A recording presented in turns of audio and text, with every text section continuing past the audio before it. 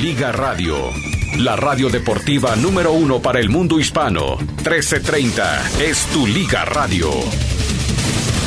Con cafecito en mano, aquí arrancamos con su programa Mi Raza, Tu Liga. Un programa dedicado especialmente para ti, que eres el superfan número 1. Solamente aquí podrás escuchar toda la información deportiva de las diferentes ligas del mundo. Liga MX, Liga de Campeones, NBA, MLB, MLS, NHL y la NFL. Todas las ligas están aquí en 1330. Mi Raza, Tu Liga.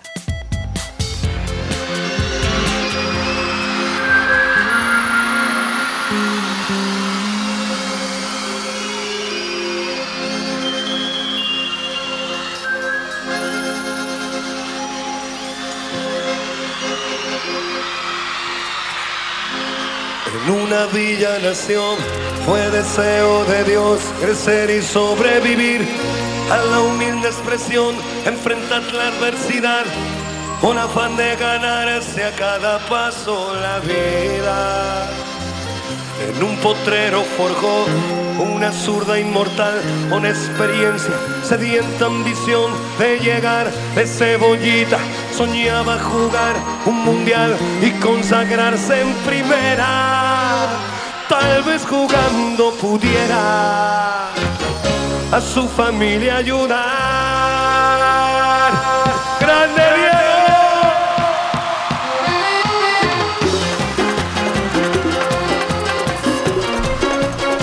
¿Qué tal? Muy buenos días, bienvenidos a Mi Raza, Tu Liga Radio. ¿Con cuál arrancó Mario el día de hoy de esa colección de canciones en torno a Diego Armando Maradona? Con la mano de Dios. ¿Es la de Calamaro? Es la de... no sé quién la canta. Rodrigo la canta, no sé si será Calamaro. Rodrigo, sí. Bueno, perfecto. Hay mucho para platicar el día de hoy. Bueno, no hay tanto para platicar, la verdad, pero bueno, nos encargaremos de que haya mucho para platicar el día de hoy aquí en Mi Raza, Tu Liga Radio. Pero creo que de entrada lo que acapara es el escándalo, ¿no? Es decir, habíamos hablado de lo de Messi, lo del Barcelona, la forma en la que le echan las manos, pero lo del Real Madrid ya pasó a ser vergonzoso. Okay. El que calla otorga, ¿no, Rafa? No, pero silencio en el foro, silencio absoluto. Sí, bueno, tú dirás cuándo empezamos la discusión, pero sí. Pero vaya, le dio una vez, es decir, ahora con todo y VAR. Es decir, yo leí, porque de inmediato me dediqué a buscar algunas de las opiniones de los exárbitros, que ya ve que les da por ahora sí ser prácticamente infalibles.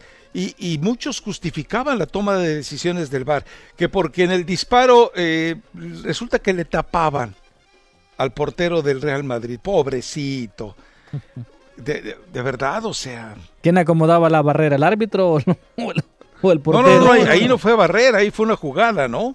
Pues sí, pero pues. Son tres jugadas muy puntuales. Primero el penalti a Vinicius, que Rafa, en ese hay un contacto, pero...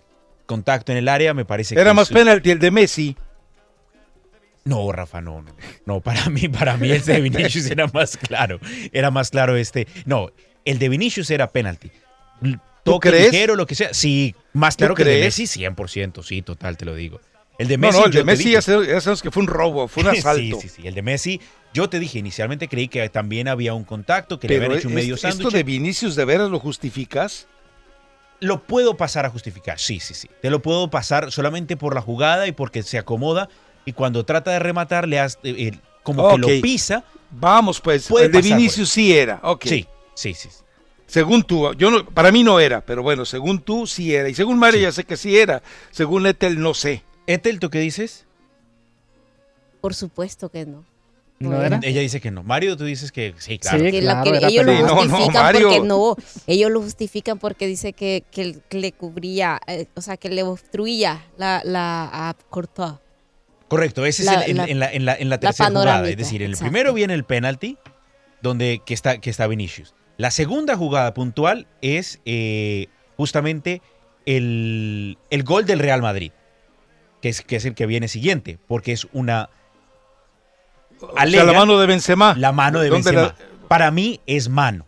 Él se toca el pecho, pero si tú pones la jugada en cámara lenta, Rafa. En cámara lenta y en cámara normal y en cámara rápida. Eso es mano. Es mano, pero pasada. Es decir, es que no hay manera... No suspire, Mario, aguante. Sí, no. La única manera de que el pecho pueda hacer que el balón lo acomode, ese control orientado hacia ese costado, es que pegue en el pecho hacia abajo.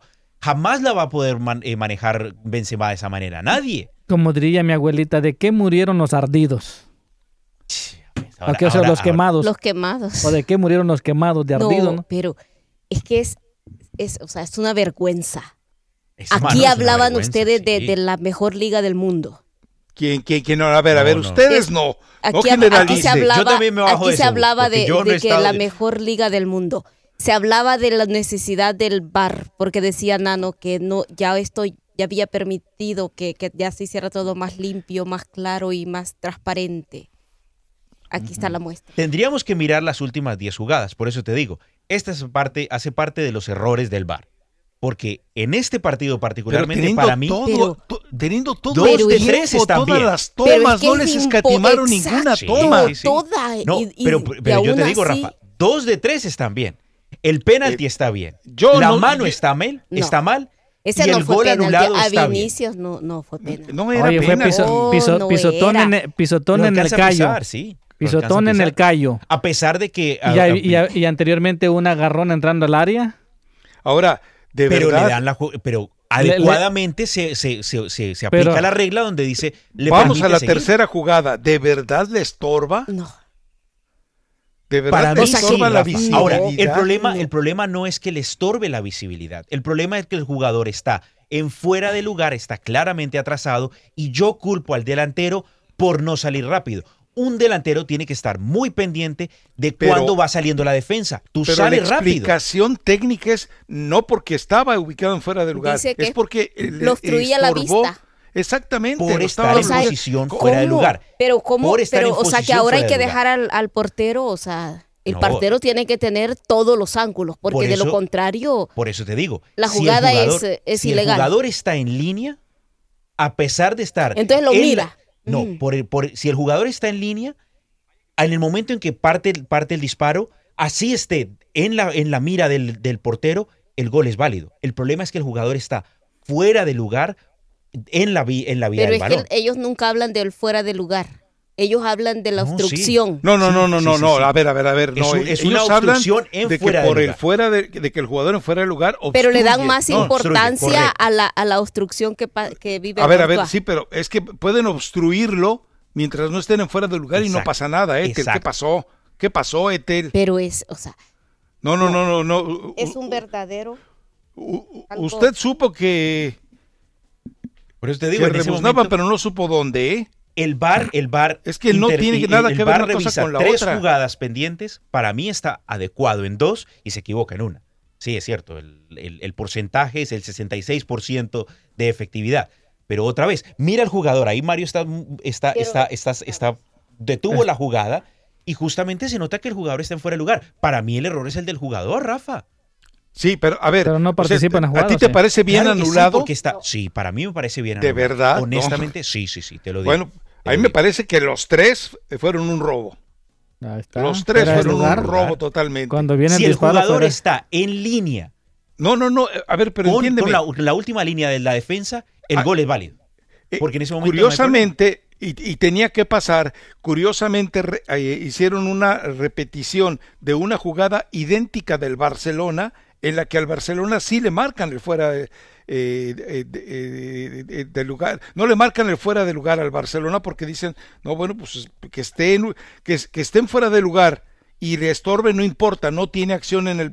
O sea, ¿cómo puede el arbitraje, que ya sabemos que es una miseria en todas partes del mundo, tener 2 criterios distintos y la gente del VAR tener 2 criterios distintos en un partido del Barcelona y en un partido en el que se perjudica al Real Madrid? O sea, no es congruente. Ahora, ¿a qué nos lleva esto? A que estamos confirmando, sin descubrirlo, obviamente, que el arbitraje en España está hecho a la medida para 2 equipos nada más. Y ya lo había dicho Piqué en la semana. O sea, pero Piqué tampoco. No, pero ya lo había Piqué dicho. llora O sea, porque sí, pero porque ya no. lo había dicho. ¿Con qué cara? Pero ya lo había dicho que así como había estado, lo que había estado sucediendo en los últimos 2 partidos del Real Madrid, eso significaba que ya sabían quién era el campeón de la Liga. Pero el Barcelona, ¿con qué cara se queja? No. Pues sí, tampoco empatando a 0 goles. Tampoco se puede quejar. Ahora, sí hay algo muy interesante, Rafa, y es que en enero, justamente Javier Tebas, quien, hay que decirlo, venía en una guerra abierta con Rubiales, el presidente de la Federación Española, dijo en una entrevista que Florentino Pérez había llamado en enero, justamente a los responsables de la liga que manejan los árbitros y el VAR, a protestarles que por qué las jugadas del VAR siempre iban en contra del Madrid, según él. Y de ahí dice Tebas, palabras de Tebas, no son mías, yo solamente vi la entrevista y donde él puntualmente habla de esas palabras, dice, hay un antes y un después del VAR en España después de esa famosa llamada en enero. Porque de enero en adelante, la mayor cantidad de jugadas revisadas para el Madrid han sido a favor del Madrid. ¿Pero quién dijo eso? Tebas. Javier Tebas. Por eso, lo dijo Javier Tebas. ¿Y el arbitraje en España qué dijo? No te lo puedo decir, Rafa, porque no sé. Yo escuché supuestamente eso de Tebas. Supuestamente allá sí hay autonomía de los árbitros. Es que Tebas después de lo que vio en el partido de... La llamada creo que fue a Rubiales por parte de después de lo que vio entre el Real Florentino Madrid y la Real Sociedad, cree que la haya... Federación Española. Entendamos algo. Sí hay una autonomía administrativa. Es decir, no existe... en la cancha. No existe como en otros lados, que la comisión, en México puntualmente, la comisión de arbitraje, por más que diga que se maneja de manera independiente, depende de la federación. Manipulada absolutamente por la Liga MX. Digo, tan puntualmente que es la Liga MX la que le dice a Arturo Brizo cuando va a conferencia de prensa.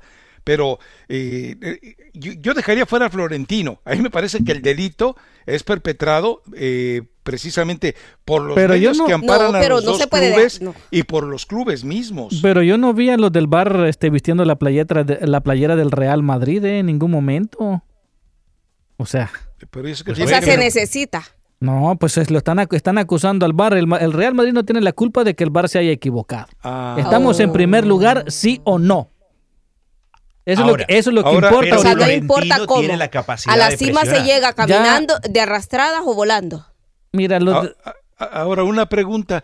¿Y aquellos que decían, no, hay que darle el título al Barcelona ya? Sí. Porque ya lo merece. Ya dénselo al Barcelona. Dile Rafa lo que yo te dije hace un rato. ¿Qué te dije yo? Que bueno, si terminara hoy el torneo, ya se lo hubieran dado al equipo del Real Madrid, no el título. Si el torneo se vuelve a suspender, le dan el título al Real Madrid. Si está en primer lugar. Si está en primer lugar. Claro, y yo estoy de acuerdo con la Federación Española de Fútbol. Claro que sí, así debe de ser. Se pasaron de lanza. A pesar de que le hayan metido la mano al VAR y le hayan empujado y todo lo que sea. No importa. Sí, el Barcelona es el único responsable de no haber ganado sus partidos. Claro que sí. Claro que sí. Diferencia de criterio de Mario. O sea, hace unas semanas se desgarraban las vestiduras y el Barcelona le daban el título. No, pues cómo. La justicia es justicia. Pues que así se lo den no. al Real Madrid. Así como lo dije por el Barcelona en su momento, que estaba cancelada la liga, pues lo digo ahora en su momento. Si se llega a cancelar y si el equipo del Real Madrid está en primer lugar, le deben de dar el título. Claro que sí. Yo me mantengo con lo que ya había dicho antes y digo yo, sí, el que esté en primero. A pesar de que, ahora Rafa, hay personas que no, en este momento, tanto el Real Madrid como el Barcelona tienen la misma cantidad de puntos, el Barcelona tiene más cantidad de diferencia de goles y tiene también más victorias ganadas, más número de victorias. Sin embargo, por reglas de la liga, el desempate, en caso de un empate entre estos dos equipos, será los duelos directos. Barcelona empató uno y perdió el otro. O sea que como por derecha ser, le corresponde al Real Madrid estar por eso está en primer lugar. Y por eso está en primer lugar. Y entre todo y todo, bien merecido. Al menos por las reglas está bien. Que si hubiese merecido esa victoria, del todo no. Aunque sí jugó James, entonces, ¿no? ¿quién te entiende? Si dices que de 3-2 están aunque bien. Aunque jugó James, dice. No. Pero James perdió la oportunidad. ¿Alguien lo vio a James? James perdió, Oye, tenía en el primer meses. tiempo perdido. No, en el tenía primer tiempo, desde ni en esas octubre. cajitas de leche que aparecían los niños perdidos, ahí ni se encontraba James tampoco. Ni la foto de él en los ni desaparecidos eso. estaba. No. Era en 78 minutos, no hizo nada. No, en el segundo tiempo para mí mejoró. Empezó. ¿Mejoró a ver, define mejoró, sí, es decir, de 0 a 10 ya es bueno, de 0 entonces, a 1 ya hay mejoría. En el primer tiempo se perdió, ¿estamos claros? Se perdió. Yo desde lo octubre digo. no jugaba, este parón no le sirvió de nada, o sea, menos perdió. obvio. Es decir, entendible hasta si cierto 45 punto, de 75 minutos estuvo desaparecido, es un fracaso. No, muy regular, muy regular. No, ¿cómo regular? ¿Cómo regular? O sea, desaparecido completamente. O sea, James ya no juega. James ya no, se le olvidó el fútbol. Pero también o sea, ya no juega fútbol James. No. Y menos en la posición en que comenzó jugando. Él jugó el primer tiempo como extremo por derecha. Y ahí perdido, es que no daba pie con bola. A ver, otra vez volvemos a lo mismo. Te marcan que vas a jugar por derecha, pero una cosa es que te digan vas a jugar por derecha haciendo uso de tus habilidades de futbolista y otra cosa es que te quedes parado, que fue lo que hizo, se quedó paradote ahí. Sí, ¿no? Bueno, llámese como se llame, entonces Rafa, no lo justifiques de que no era su posición. No, es que, bueno, eso no es la posición de él. A ver. Yo no estoy justificando que por eso es que él jugó mal, no. Yo sigo insistiendo que él juega mal porque se perdió, porque no se esforzó, porque no era su posición, lo que sea. Te pregunto pero algo, el responsable es él, pero nadie más. Si tú estás, si te dicen juegas por derecha, lo cual no quiere decir que seas puntero por derecha, es muy distinto. Sí. Si te dicen juegas por derecha y no tienes la capacidad, la inteligencia, el sentido común de ubicarte y ser útil a tu equipo durante 70 y tantos minutos, ¿de quién es el problema? ¿Tuyo? Sí, del jugador. Entonces, de James. No, es que pero es que en ningún momento he dicho que es porque... Es impresentable. Es que dices regular. ¿Cómo regular? Lo de James era de una lágrima, era de una vergüenza. Pero ¿qué hizo? Más hacia la mitad y por izquierda y por izquierda. ¿Pero qué hizo? ¿Qué le dio al partido? Bueno, no les tocó más la pelota.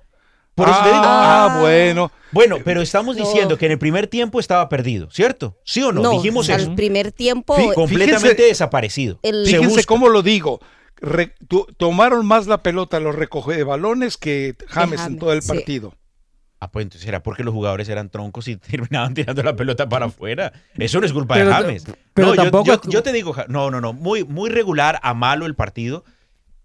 Te digo, pero creo también que el técnico tuvo que lo dijimos. ¿Qué obsesión de defender a James? No sé, pero ¿en qué momento lo estoy defendiendo? O sea, yo sé que duele la nacionalidad y duele hablar mal de un connacional. Dígame en qué pero momento si somos objetivos. En el momento que le das clasificación de 6, regular. Si somos, si somos objetivos. Para mí es un 5. O sea, perdió la pero no creen que desde más culpable. Octubre James no jugaba. No, pero es que no es quién es más culpable, estamos hablando de James. No estamos de quién es culpable y le dan una oportunidad. Claro. Y en el banco se queda Gareth Bale y le dan una oportunidad y hace semejante papelazo. Y el baquetón del técnico, ¿en dónde estaba? Si estás viendo que un jugador no te está funcionando en la cancha, sácalo. ¿Por qué no sacaron a James Rodríguez? Lo que pasa es que también viene a jugar un poco las rotaciones.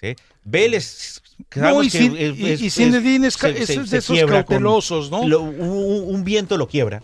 Entonces, pues hombre, Mourinho me lo saca a los 10 minutos. Sí, total. O sea, un tipo que no vive y lo saca del roster completamente, lo saca de la nómina. No, hombre, lo saca de la oreja. No solo del partido, yo creo que yo como técnico lo saco de la nómina. Yo le digo, por favor, tráiganme. Ahora resultó que está inflada la Ahora, lo que también te digo es que, bueno, igual de todas formas, si a todos los jugadores se les ha sentido el bajón por todo esto, pues imagínate si James no jugaba desde hace cuánto no jugaba una liga. Ahora, no digo que no sea responsabilidad de él, sí, ha sido responsabilidad de él, falta de trabajo, falta de compromiso, que se la lleva mal con el técnico, llámale como le quieras, pero obviamente la falta de juego a un jugador le afecta muchísimo, eso no se puede negar. que él en este momento puras para este justificaciones. partido, no son justificaciones, Rafa, son cosas. O sea, es desafortunadamente, que entonces lo mismo le pasa al Chucky. Desafortunadamente, en Italia James Rodríguez no está para ese nivel, no está para te estoy diciendo, ese para nivel. mí siempre ha sido un buen jugador, pero si no pero juega es una jugador, vergüenza. Desafortunadamente, James Rodríguez no está para el nivel de equipo europeo y menos para el Real Madrid. Con lo que se mostró. Está como para MLS. Sí. Y no sé. Exacto. Bueno, con la ventaja de esta defensa. En la MLS. No ha jugado todavía, no lo hemos visto. Bueno, pero sí, ¿verdad? Dos partidos. Según el señor Ramos iba a anotar 30 goles. 34. Bueno, 33 dejó Zlatan. Esperemos a ver si aparece. E insisto, Javier, creo en ti. Y lo que Rafa dice es cierto. Javier Hernández, por lo menos. Como a los saludos de Mario Amaya. Muy buenos días, Rafa. El Chicharito por lo menos vende camisetas. ¿Y James? Claro. ¿Cuántas camisetas vendería James aquí en la MLS? Pues yo creo que de pronto si se los ponen a vender afuera, de pronto vende una que otra. Pero que él las venda. Que él. No las de él, pero que venda otras de alguien más. No, yo creo que sí. La gente lo aceptaría aquí en la MLS a James Rodríguez. Yo creo que no, sí. claro que sí lo aceptan. No es un mal jugador. A lo mejor aquí agarra su segundo aire o se destapa o llega a ser el crack que siempre hemos esperado de él. O simplemente termina por hundirse de becado. Sí, no. Como Giovanni y termina jugando allá en el Cúcuta. Como Giovanni fue porque tampoco quiso participar mucho, Rafa. Es decir, se baja el nivel y ya no estoy en Europa, entonces ya estoy más tranquilo. No, lo de Giovanni fue una sinvergüenzada, fue un robo en Despoblado. Y en el América sigue siendo. Un acto de cinismo total. El Piojo lo sigue esperando. Están esperando a ese Giovanni Dos Santos que están esperando. Que prometía allá en el Barcelona. Sí, lo están esperando. El que se perdió en los bares allá. Sentado con Ronaldinho. Bueno, minuto 22, vámonos a la pausa, Mario. Regresamos enseguida a Mi Raza, Tu Liga Radio. Tu Liga Radio presenta Información Mundial, México. Gracias, mis amigos, por estar en sintonía de Tu Liga Radio 1330 AM, 8 de la mañana con 26 minutos. Lamentablemente falleció el doble medallista mundial de taekwondo, el mexicano Reinaldo Salazar. Salazar, doble medallista mundial de taekwondo, falleció la madrugada del domingo a los 65 años de edad por complicaciones derivadas con el COVID-19, confirmó su familia. Salazar alcanzó la final de los mundiales de Stuttgart en 1979, en la que ganó medalla de plata al perder con el coreano Jim Dae-taek. 2 años después de haber conquistado el bronce en Chicago en 1977, aunque es más recordado por la hazaña de convertir en medallistas olímpicos a sus hijos Oscar, al igual que Iridia Salazar.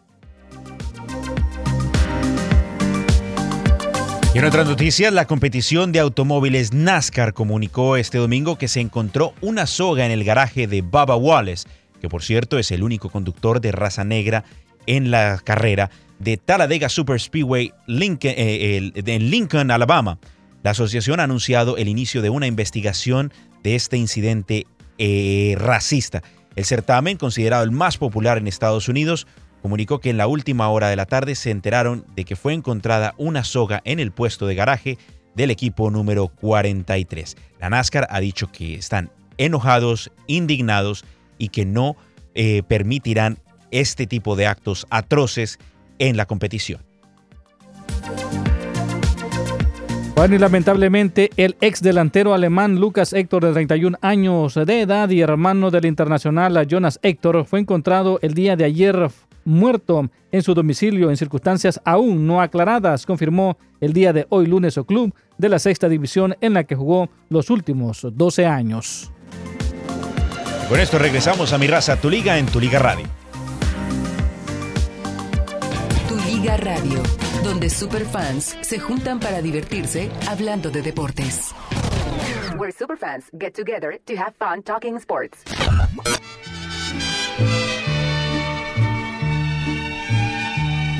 Estas son las mañanitas que cantaba el rey David. Hoy por ser día de tu santo te las cantamos aquí. Despierta, mi bien, despierta. Mira que ya amaneció. Ya las ¿Eso es por el gol de Maradona o qué? Por ahí un pajarito o las malas lenguas me pasó la notificación de que no sé si ayer, hoy o mañana es el cumpleaños para que saques ese niñote que llevas dentro, Rafa. No, eso fue ayer. Ayer por eso digo. Pues sí, pero ayer no lo podíamos tocar. Bueno, ya. ¿Y es que otro día sí? Ah, claro. Sí. Bueno, felicidades. Nada más una aclaración en lo que comentaba Enano, lo de Boba Wallace, es decir, que no fue una soga, fue una horca, es decir, una horca manufacturada con una soga, pero una soga puede encontrarla ahí como sea, pero era una horca lo que encontraron. Entonces eso agravaba muchísimo más o sea, eso sí, era un acto totalmente de violencia. Sí, entonces era una horca, no una soga. Bueno, ok, era una soga. En forma de horca, o formando una horca. Entonces, manufacturando pues la horca, ¿no? Y lo cual sí representa. Por el momento que se vive. Como un acto de linchamiento, pues, ¿no? Ya apareció, pues aquí, ¿no? En el sur de California, uno, ¿no? Un afroamericano. Dos ya, fíjate nada más.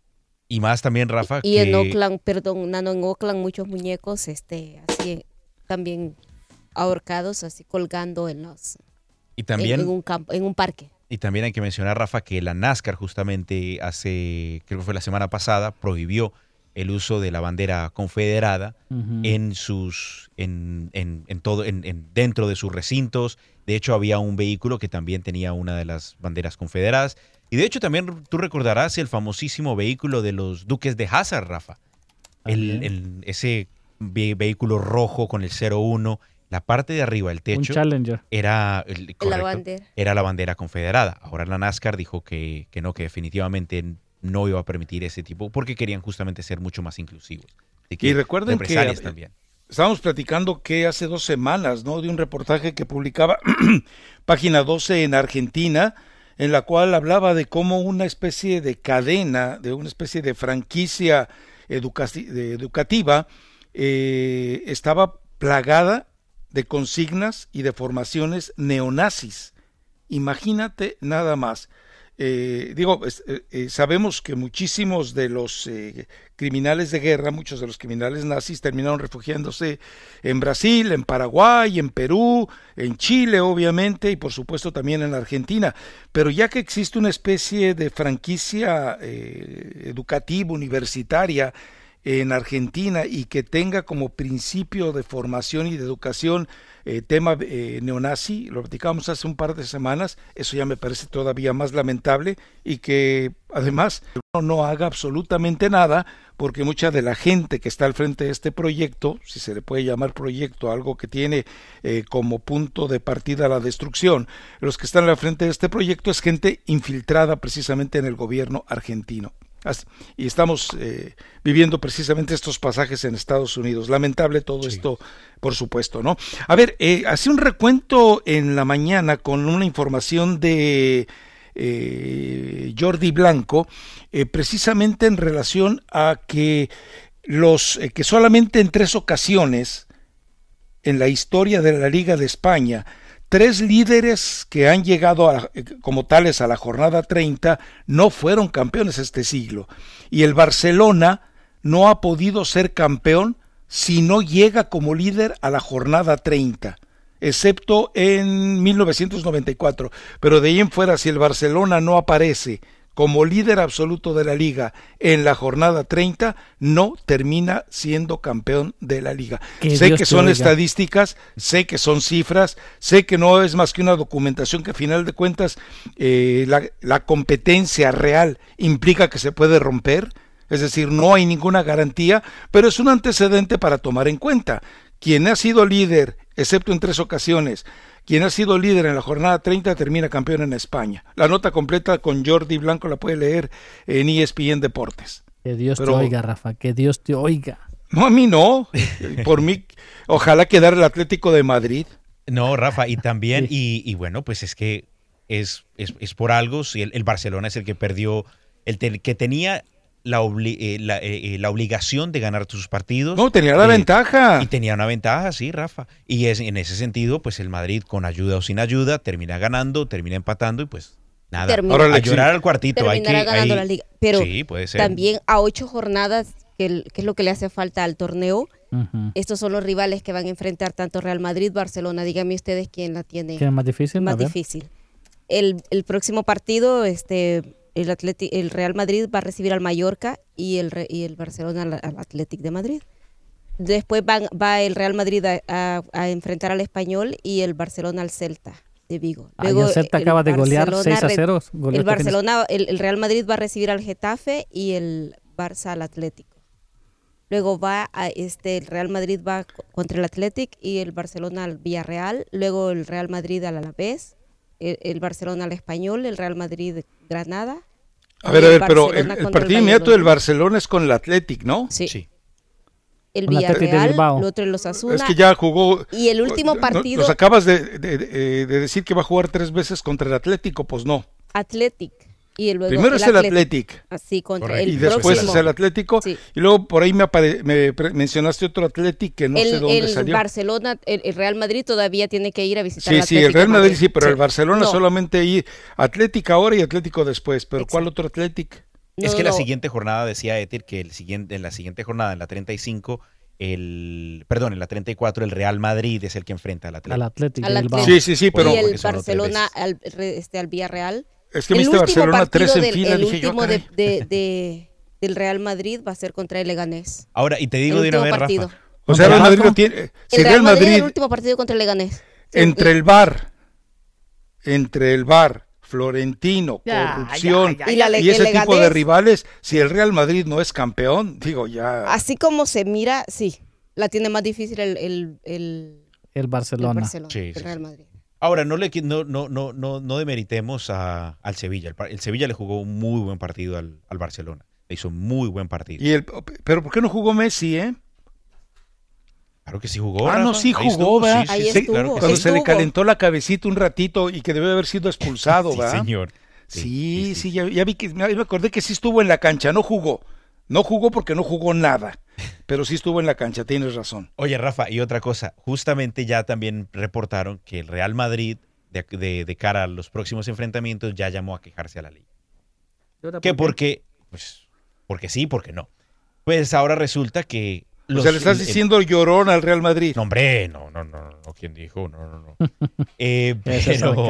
Pero por los horarios.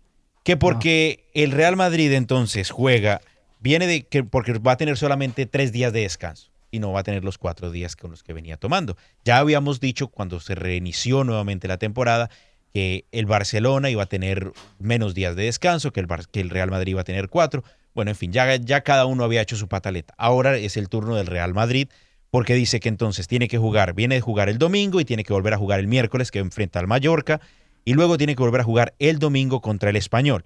Mientras que el Barcelona juega el martes con el Athletic Club de Bilbao y el sábado volverá a jugar contra el Celta. Entonces ya están diciendo que no, que cómo es posible, que al Barcelona ya hubo llamada a la liga y ya se quejaron. Y eso que no vio más allá.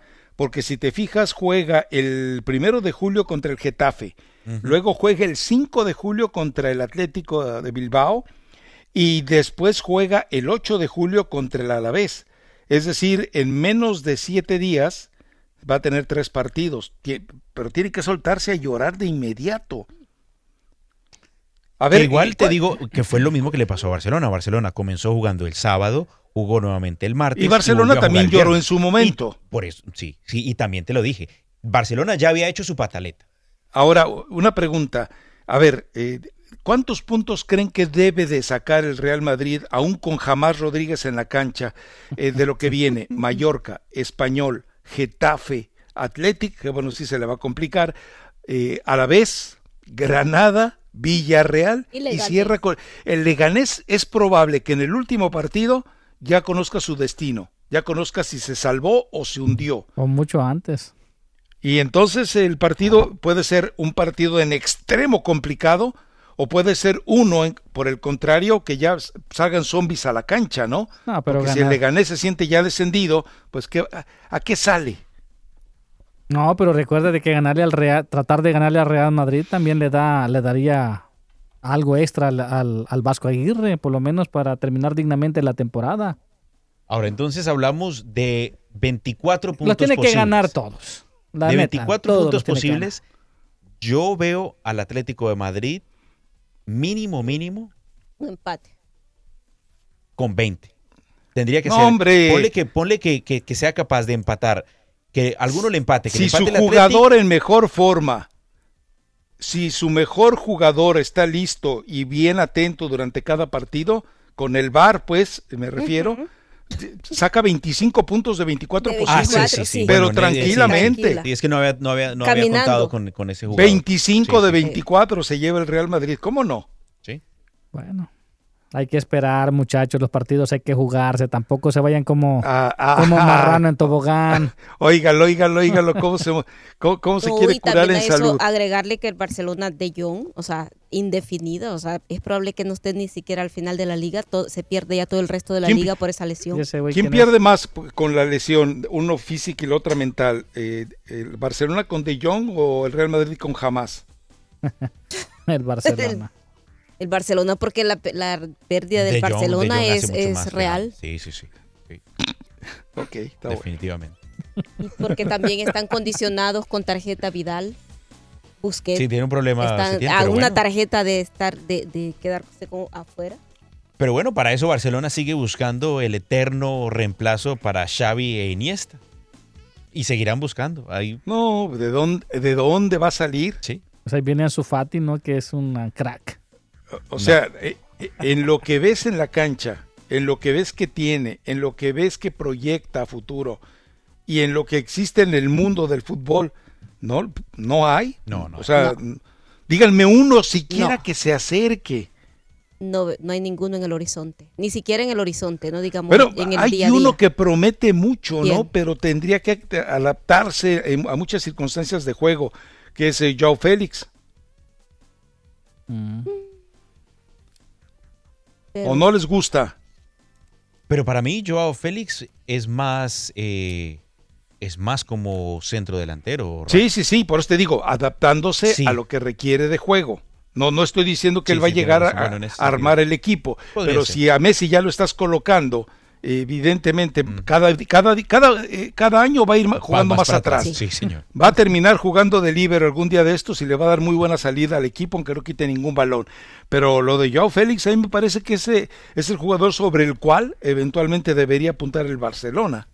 Ya sabemos que el Atlético lo vende todo, ¿no? Sí, es otra cantera también del Barcelona y del Real Madrid. De la Liga. Bueno, pues recuerde que viene el segmento de boxeo, el gustadísimo segmento de boxeo. Ya el aclamado. Regresa el boxeo a la Ciudad de México con coronavirus y sin coronavirus, pero ya regresa y aparte, pues después tenemos también la actualización de Brenda Monsiváis y si tenemos tiempo nos iremos con alguna llamada o algún reporte a través del correo de voz. Y malas noticias para la carpa, para la gran carpa. No hay boxeo, no hay béisbol a la vista.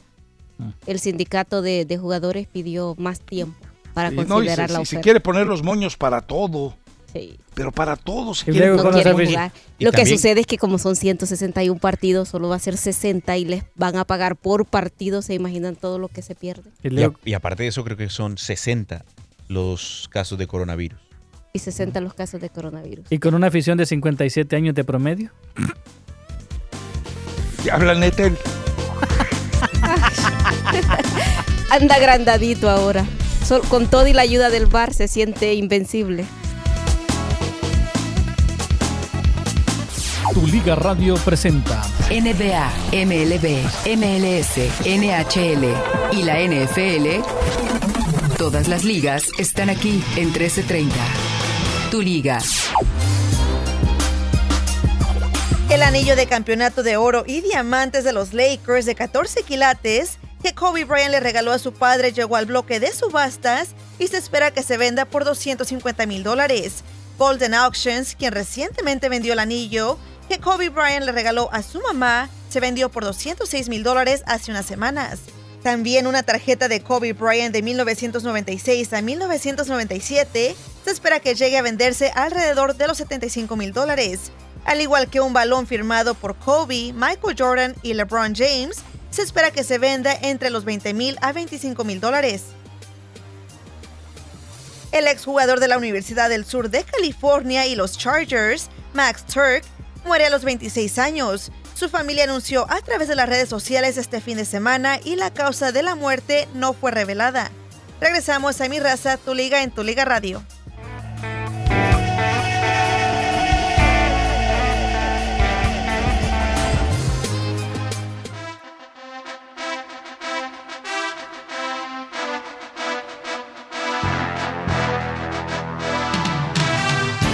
Liga Radio presenta En la Esquina, segmento dedicado al boxeo, lucha libre y las artes marciales mixtas, solamente en Mi Raza, Tu Liga en Tu Liga Radio 1330 AM. Y que suene la campana.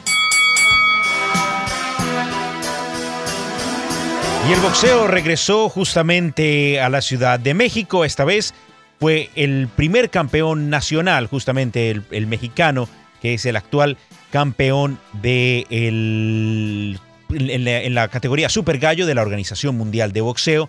Hablamos de Emanuel Navarrete en subir al ring en una pelea relativamente preparatoria, pero terminó derrotando a Uriel López por un nocaut técnico, lo cual indica que Navarrete mantiene obviamente su título porque no estaba en juego, pero también aumenta el número de victorias de 32 victorias y solamente una derrota, contando también 28 knockouts. Se habla que también se habló justamente que si de repente el vaquero, como se le conoce, podría quedarse o no en las 126 libras. Y aunque dijo que no cerraba la puerta de subir, pues bueno, sí mantuvo que era bueno volver a sentir nuevamente los guantes y subir al cuadrilátero. Y también, según el prestigioso periodista Mike Coppinger, afirmó que ya hay un acuerdo para que el gran prospecto Vergil Ortiz Jr. se enfrente al colombiano Samuel Ortiz el próximo 24 de julio en una cartelera organizada por Golden Boy Promotions y que sería emitida por la cadena DAZN. Con esto nos vamos de regreso a Mi Raza, Tu Liga en Tu Liga Radio.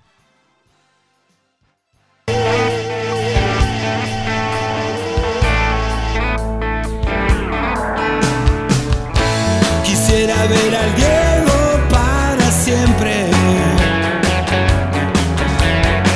gambeteando por toda la eternidad. Es verdad que el Diego es lo más grande que hay, es nuestra religión, nuestra identidad. Quiero que siga jugando para toda la gente, la mejor zurda, no quedan dudas. Con su corazón nos dio el triunfo y la gloria. Y en el fútbol que su juego nunca nada le dio miedo. Y a la Argentina sí que hizo feliz. Para el pueblo lo mejor, Diego Armando Maradona. Regresamos a Mi Raza, Tu Liga Radio. ¿Quieren que vayamos con llamadas? ¿Les quedó algún comentario pendiente? De fútbol mexicano yo creo que ni hablamos el día de hoy, ¿no? Hay que bueno, solamente alguna lesión de tibia y peroné para el jugador de Santos. El Huevo Lozano, ¿no? El Huevo Lozano, sí, nada más en un entrenamiento. Pero... mira, la Fuentecita Chilanga nunca nos abandona. Dice, Irarrágorri promueve entre dueños la idea de que a los clubes Correcaminos, Leones Negros y Mérida no se les otorgue el beneficio de los 20 millones de pesos anuales por ser parte de la Liga de Expansión. Su pecado, haber demandado a la Federación Mexicana de Fútbol ante el TAS. O sea que ya van a empezar con marginaciones o con represalias, con retaliaciones, increíble. Insisto, Irarrágorri ya empezó a ponerle el dedo a los 3 equipos que fueron ante el TAS a demandar, o por lo menos a denunciar a la Federación Mexicana de Fútbol. Correcaminos, Leones Negros y Mérida. Bueno. Y que Omar Bravo se retira de Leones Negros, ¿ah? Bueno, ya estaba retirado prácticamente, pero deja Leones Negros. Ya estaba prácticamente en el último esfuerzo. Yo entiendo que el jugador quiera mantenerse activo mientras pueda y si aparte le siguen pagando lo que sea, bueno, pues igual mantenerse ahí, pero ya también llega un momento que las piernas ya no dan, ¿no? Totalmente. Sí, bueno, sí. vámonos. Y la otra es lo de también el Cabecita Rodríguez que dio positivo, ¿no? Sí, en Cruz Azul. Dio positivo. Y está detenido lo de Billy Álvarez, es decir, se quedó adelante. Siguen las investigaciones, vamos a ver hasta dónde, porque la DEA pidió que se congelaran las cuentas para investigar, pero pues la DEA tampoco ha encontrado nada. Es decir, la DEA lo que busca es una vinculación con el narcotráfico, y si no hay una vinculación con el narcotráfico, pues no va a hacer nada, porque el siguiente paso sería, si existían elementos entendibles para la duda, hacer de inmediato el reporte o la denuncia ante la Tesorería de los Estados Unidos, ¿no? Que de inmediato hubiera incautado todas las posesiones de Billy Álvarez en Estados Unidos, pero por lo visto no hay nada. Pues así es. También más adelante quieres escuchar las declaraciones del gran Ángel Reina, que dice que quiere terminar su carrera en el América. No, o sea, ¿no? Ándale, pues ponlo decir que nos reímos de algo y de alguien, ¿no? Más adelante, estamos con la llamada. Ándale, pues. ¿Quieres ir con alguien o nos vamos a la pausa? Vámonos con una llamada, tenemos tiempo todavía. A ver, venga. Pues ahí está un Anonymous, a ver quién... Ah, caray. Uy, cuidado. Buenos días. Bueno, en Alberta, vamos a ver que está en Alberta entonces. Ahí va a contestar. Too late. Aló, buenos días. Hey. ¿Me oyen? Sí. ¿Qué tal, Mario? ¿Qué tal, Rafa y Nano? Habla Jorge de Canadá. Oye, Rafa, Jorge? Quería hacerles un comentario acerca del programa. A todos, ¿verdad? El programa yo creo que ahora con Nano y Ethel está muy bueno y es mi comentario nada más. Me gustaría si algún día cambian el formato de dejar 3 y 1 hora, que sería bueno que ustedes empezaran desde las 7 y que la última hora fuera de noticias y todo eso, pero es un comentario. Yo sé que ahora la cosa está difícil y todo eso, pero porque algún día lo quieren hacer, ¿no? Me imagino que ahora, ¿por qué no comentan un poco de las ligas, así como España, Alemania, Inglaterra, que ya empezó? Porque el viernes yo estaba escuchando el programa y ni les mencionaron. Pues, a ver, acabamos de consumir toda esta hora con relación a lo de la Liga de España. No, yo sé, pero yo te digo para completar jueves y viernes, ese es su comentario, pero yo sé que ahora sí lo tocaron bien, pero aunque sea hacer reportes, así como hacen los demás programas, si el viernes acabamos ¿a quién fue que nos acabamos? ¿A Messi para variar? Sí, porque no bueno, Rafa. Y otro comentario acerca, ahorita que estaban hablando de James Rodríguez, me extraña que Nano no tenga información, porque reportó Antón Meana y Jordi Blanco reportaron cuando el Atlético lo estaba a punto de comprar. Uh-huh. Lo que pasa que el Real Madrid dijo que no se lo quería vender al Atlético porque tenía miedo de que el Cholo lo despertara. Imagínate que explotara en el Atlético. Y esa fue información de periodistas de allá de España. ¿Y por qué Nano no lo reporta? Si esa fue información... Pues porque realmente es algo que ya se sabe. Tú sabes que el Real Madrid le encantaba poner ese tipo de cláusulas con otros jugadores que había dado otros equipos, donde ponía las cláusulas y decía, este jugador no juega contra nosotros, te lo vendemos, pero ese jugador no juega contra nosotros. Y ahora también hace parte de rumores, es decir, de aquí a que del dicho al hecho hay mucho trecho. De aquí a que James pueda salir al Atlético de Madrid, yo ya te lo he dicho, Jorge, que salga donde sea, al Deportivo Tapita, al Deportivo Minas y Esferos, lo que sea. Al Leganés. Tiene que salir, cualquiera, Mario. Ya, pero porque el Cholo le da unos sus sopapos, así como le dan los árbitros, que eso es lo que le hace falta. Lo sí. levanta, pero lo levanta de una. Yo no estaría tan seguro, ¿eh? Yo no estaría tan seguro. Yo creo que sí. Feliz día. Gracias, chao, Jorge, gracias, Jorge. Bueno, llévesela, Mario. Vámonos. ¿Quién se queda o los dos se van? A ver, muchachos, jóvenes. No, pero lo que regresa es solo 23 minutos, 25. Sí. Venga, hoy es día corto. Sí, hoy es cortito. Lléveselo, Mario, pues. Vamos. Es un hombre pegado a una pelota de cuero. Tiene el don celestial de tratar muy bien al balón. Es un guerrero, es un ángel y se le ven las alas heridas. Es la Biblia junto al calefón. Tiene un guante blanco calzado en el pie del lado del corazón.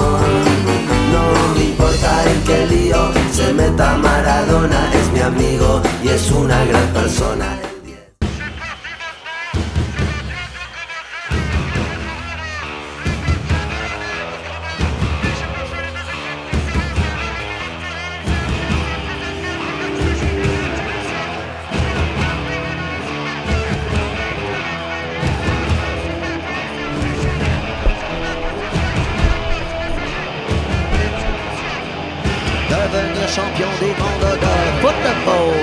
Devenir champion du monde de football. Devenir champion du monde de football.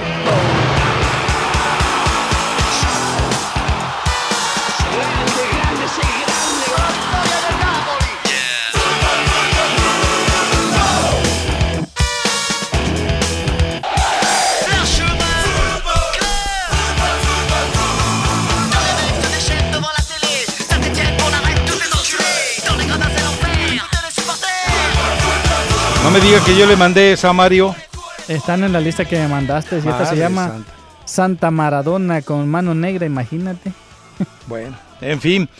Lo que pasa es que ahí en redes sociales está de manera profusa la repetición del gol de Diego Armando Maradona contra los ingleses, los dos. La de Villano, la de Pillo y la otra, por supuesto, la de Héroe.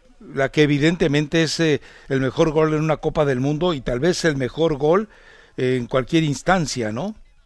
Habrá quien tenga sus opiniones, pero claro, creo que el segundo gol de Maradona contra Argentina es realmente esplendoroso. Debe ser el mejor gol en Copas del Mundo y creo que el mejor gol en la historia de cualquier escenario de fútbol, ¿no? Sí, que dejó que 6, 7 rivales más o menos ahí en el terreno de juego para anotar ese gol espectacular Diego Armando Maradona. ¿En dónde fue? ¿En el Estadio Azteca? En el Estadio Azteca, sí es. En el Estadio Azteca con... pues, insisto, el mejor gol de la historia. Y explicar algo, ¿no? El primer gol sí fue totalmente premeditación, alevosía, ventaja, trampa, lo que le quiera usted poner. Pero después con ese segundo gol ahí... prácticamente maquilló todo, ¿no? Le cambió la historia, nadie más. Si no hubiera marcado el segundo gol Maradona, todo se hubiera enfocado en el gol de la trampa. Claro. Pero como la historia cambió gracias a ese segundo gol, pues ya queda como anécdota la trampa del gol de la mano de Dios, y queda estrictamente para regocijarse con este gol, con el segundo contra Inglaterra, ¿no? Pero así a simple vista, viendo la repetición, viendo esa jugada, a simple vista era muy complicado verlo, ¿no? Por la rapidez con que lo hizo Diego Armando Maradona, pero al fin de cuentas, gol fue gol. ¿El gol de la mano? Sí. A ver, yo ya he platicado la historia esta, ahí me tocó estar por el Heraldo cubriendo ese partido, sí. Y yo en aquel entonces no tenías lo que tenía, y menos en el Estadio Azteca, donde todavía no lo tienes, no tenías en una Copa del Mundo un monitor en tu escritorio, obviamente, no tenías en aquel entonces en una sala de prensa la capacidad de ver las jugadas, entonces como México era la sede, ibas, cubrías, atendías conferencia de prensa, te trepabas al carro y te ibas a escribir prácticamente a la redacción. Eso era lo que normalmente hacías porque había obviamente una gran población de enviados especiales que estaban prácticamente copando todas las máquinas. Así, máquinas de escribir, puntualmente, máquinas de escribir. Y entonces, en aquella situación, yo no vi el gol con la mano en el estadio. Es decir, yo me quedé con la idea hasta que llego a la redacción. Y entonces me muestran la foto que me tomó Alejandro Ojeda, que después compró AP, porque era la mejor foto sobre la mano de Maradona, y entonces digo, caray, y no, o sea, tan no que realmente pasó desapercibido dentro de las entrevistas y conferencias de prensa, sino hasta después empezó a surgir. Y el segundo gol, bueno, pues el segundo gol fue realmente maravilloso. Ya lo he contado, atrás de mí estaba, esa vez me senté a un lado de Andrés Cantor, que era el corresponsal del Gráfico, y atrás de él estaba Onésime, estaba Cherkis Vialo, estaba Natalio Gorín, estaba Juvenal, estaba la crema innata del periodismo argentino, todos del Gráfico. Y digo, lo he platicado muchas veces y yo me acuerdo con mucha emoción de que de repente empiezo a escuchar atrás de mí gente llorando, ellos, y diciendo, es un hijo de P, es un hijo de P, y después me explica Andrés Cantor porque yo lo volteé a ver con ojos de qué está pasando, ¿no? Y me explicaba que en Argentina decir hijo de pues es equivalente a un elogio también, ¿no? Es como ocurre en México, es un chiflón o es un canijo, es exactamente lo mismo, ¿no? Pero sí, fue un gol espectacular, ese fue un gol realmente maravilloso. Y lo puedes ver y volver a ver y lo sigues viendo y lo escuchas con la narración de Víctor Hugo Morales, que es el padre, el narrador, el prototipo de todos los narradores uruguayos. Todos quieren copiarlo y ninguno puede igualarlo. ¿Hasta el narrador de las Américas? ¿Quién es ese? Oh. Bueno. Pero bueno, sí, viendo la repetición del gol de Diego Armando Maradona, sí, o sea, a simple vista, sí, en la primera acción, pues no se alcanza a ver tanto la mano, hasta que, como tú dices, hasta después es cuando ya todo el mundo empezó a salir con la mano de Dios y la mano de Dios, o con gol de la mano de Diego Armando Maradona. Sí, porque el mismo Diego lo dice, ¿no? Dice, no fue mi mano, fue la mano de Dios, lo dice después. Entonces sí, es... y te digo, si no hubiera ocurrido el segundo gol, el primero hubiera marcado el partido y hubiera marcado la Copa del Mundo que ganó Argentina, ante Alemania, pero quedó ahí el gol, y después estuvo a punto de hacer otro ante Bélgica, y después marca uno parecido, con muchos cambios, ante Bélgica también. Fue un mundial realmente excepcional de Diego Armando Maradona, ¿no? Fue su mundial, y esa es una de las grandes maravillas de los mundiales en México y del mundial, las finales en el Azteca, que ahí fue la consagración de Pelé y la consagración de Maradona. A lo mejor para el 2026, si le tocara la final a México, allá puede aparecer Messi. No, pero ya el 2026 ya no llega, ¿no? Está con oxígeno, con bastón o algo por el estilo, pero no, sí, muy complicado para Lionel Messi. Si va a este mundial y si no hace nada, pues ya nos olvidamos ya prácticamente de que Messi llegue a ganar un mundial. Es que hoy, ¿de verdad tú crees que Argentina está en condiciones de ganar una Copa del Mundo? Pues no, la verdad no lo veo, no veo esa selección con grandes estrellas como tiempos atrás.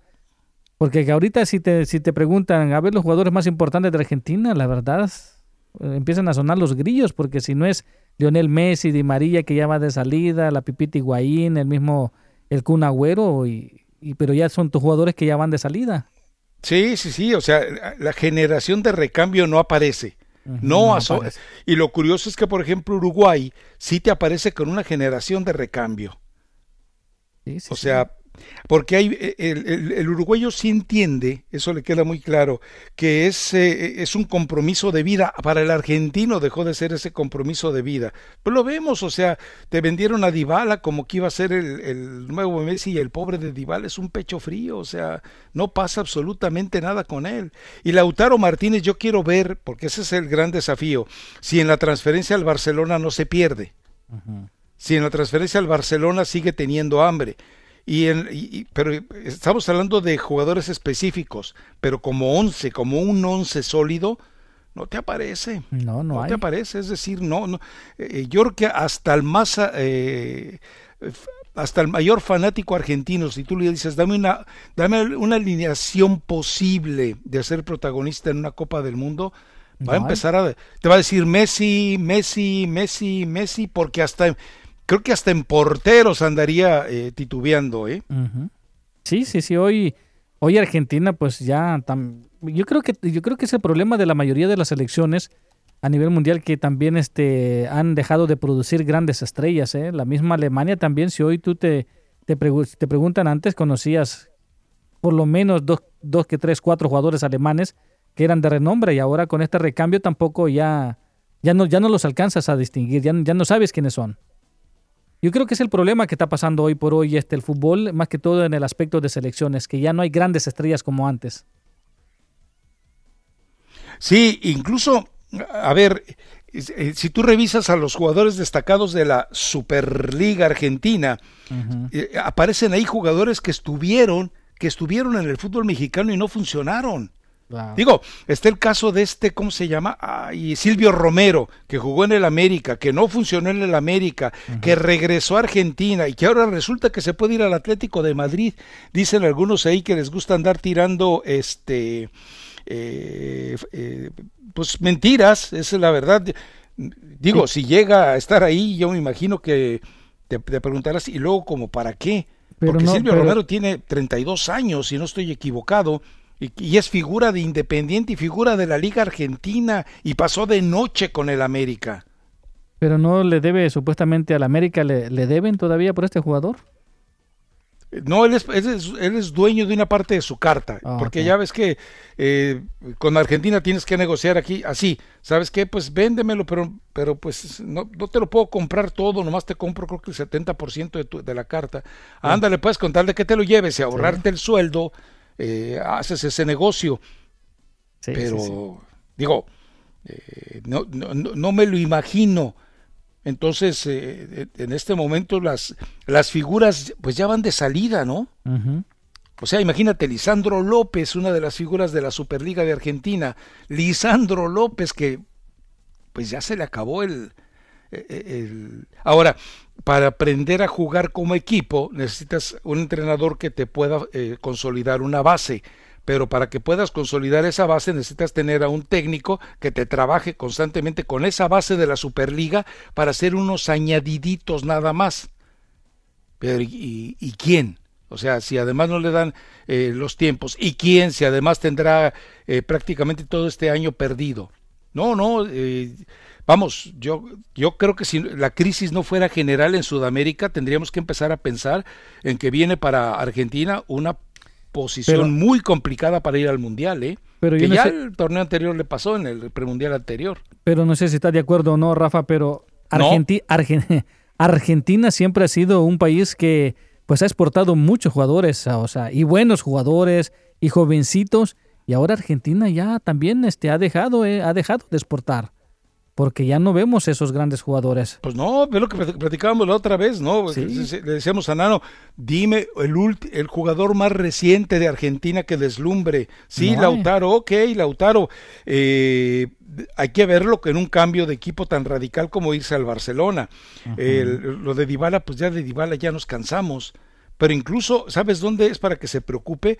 En zona de defensa, Argentina va a tener problemas, Va a tener problemas, porque también se le hizo vieja.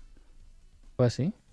Entonces, pero bueno, oye, y del fútbol mexicano nada, ¿verdad? Pues apenas le comentábamos que se van a empezar a hacer estos torneitos de pretemporada y vamos a ver hasta dónde llegan, vamos a saber hasta dónde se pueden consolidar, pero lo quieren hacer por regiones, es decir, una región occidente, otra región centro, otra región norte y más o menos ir ahí acomodando espacios para que evidentemente se pueda llevar para todas las televisoras o que las televisoras compartan este tipo de transmisión, pero como lleva la mano TUDN, entonces el resto pues se quedaría fuera, porque TUDN quiere agrupar a su equipo, a sus equipos, y con ellos salir a la cancha, pero el resto que tendría que hacer, pues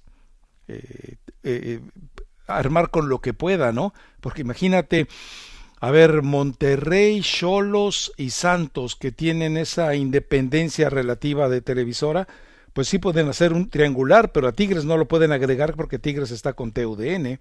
Uh-huh.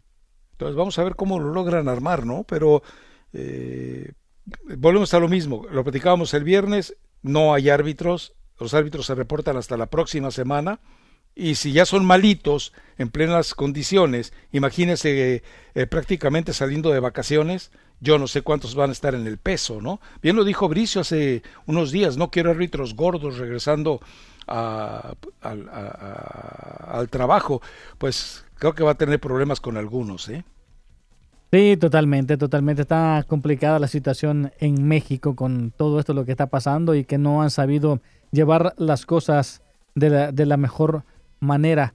Ahora, pues sí, pues vemos a una Liga de México que pues está quedando pero muy estancadas a nivel mundial, porque por lo menos la MLS ya le ganó la partida en hacer su torneo burbuja. Ahora sí, si se dan las cosas, pues... ¿Pero qué tiene de maravilloso el torneo burbuja ese? No, pues hasta ahorita nada, porque ni siquiera ha comenzado, pero... Por eso te digo, o sea, ¿qué esperanza le ves? Pues ya el Chicharito ya anunció su participación. No, pues guau. Los jugadores mexicanos, no, yo creo que va a ser interesante. Vamos a ver exactamente cómo se desenvuelve. Solamente si el Galaxy queda eliminado en los partidos de grupo, pues ya se acabó de comer chuleta. Seguiremos comiendo puro frijolitos con arroz. Pero de todos modos... y dice, imagínate lo que estábamos hablando, hablan de que Pavón, tu crack del Galaxy, va a ser la gran contratación para el próximo año en Boca. Sí, no, pero ese no es mal jugador. No, en la MLS, muchacho, en la MLS. Yo lo quiero ver de nuevo en Argentina. Es joven, tiene que 21 años nada más este jugador. En la M. Ya le quitaron el hambre, Mario. ¿Será? Sí. Bueno, pues hay que verlo, sinceramente. Lamentablemente es una pérdida muy sensible para el Galaxy de Los Ángeles, sería una pérdida muy sensible, porque pues la verdad con Catay, con Cristian Pavón, y todos los que han abandonado el equipo del Galaxy, con los veteranos que están ahí, pues no dan una, y aparte el pecho frío del técnico. Ni van a dar una, ni van a dar una, en fin. ¿Quieres ir con llamadas, Mario? ¿Hay alguien en la línea? Vámonos hasta Nevada y el número de teléfono es el 844-592-1330, 844-592-1330. Buenos días. Buenos días, muchachos, ¿cómo están? Había perdido contacto con ustedes desde que cambiaron el horario, no había, pues ya como que perdí un poco el interés, pero aquí estamos de regreso. Y sí, ya empezaron las ligas y parece que poco a poco vuelve a la normalidad. Y yo creo que lo que comentaba Rafa, ¿no? Del gol de Maradona, yo creo que ese gol lo puedes ver 1000 veces y nunca te vas a cansar de disfrutarlo, el gol y la narración también. Aunque uno no es argentino, pero te gusta el fútbol, te eriza la piel, así que es un gol para la historia. Rafa. Hey. ¿Ya escuchaste el nuevo álbum completo de Bob Dylan? No. Es brutal, es increíble. Yo creo que es el mejor disco que ha sacado, y todos los críticos, expertos del mundo no se cansan de alabarlo. Deberías de escucharlo, es una obra maestra. En mi punto de vista, yo sé que posiblemente a lo mejor Leonard Cohen es más poeta que él, pero este disco que acaba de sacar Bob Dylan es para disfrutarlo bastante, la verdad. Bueno, te prometo que lo voy a buscar. Sí, porque ya mi esposa, que piensa que Joan Sebastián y Ricardo Arjona son poetas, me quiere correr de la casa, imagínate. Chanfle, ¿así de grave la tienes? Así de grave, imagínate. Le digo, no, mujer, yo creo que va a haber sabido que llegabas a esos niveles, no me casaba contigo, pero bueno, ¿qué le vamos a hacer? Estamos intentando catequizarla, pero yo creo que árbol torcido jamás endereza. Pero con la otra cantidad de virtudes que tiene, ¿qué importa que le guste Joan Sebastián, hombre? Es verdad. Es cierto. Y no, pues aquí andamos, muchachos, desde Sale, pues. Y escuchándolos, ¿ok? Hecho, gracias. Chao. Sale. ¿Qué te parece si escuchamos lo de Ángel Reina, que quiere terminar con las Águilas del América? Por ahí, el viernes te mandé un par de audios, ¿no, Mario? Me mandaste a Ricardo Antonio Lavolpe y pues que habla de sus nietos, ¿no?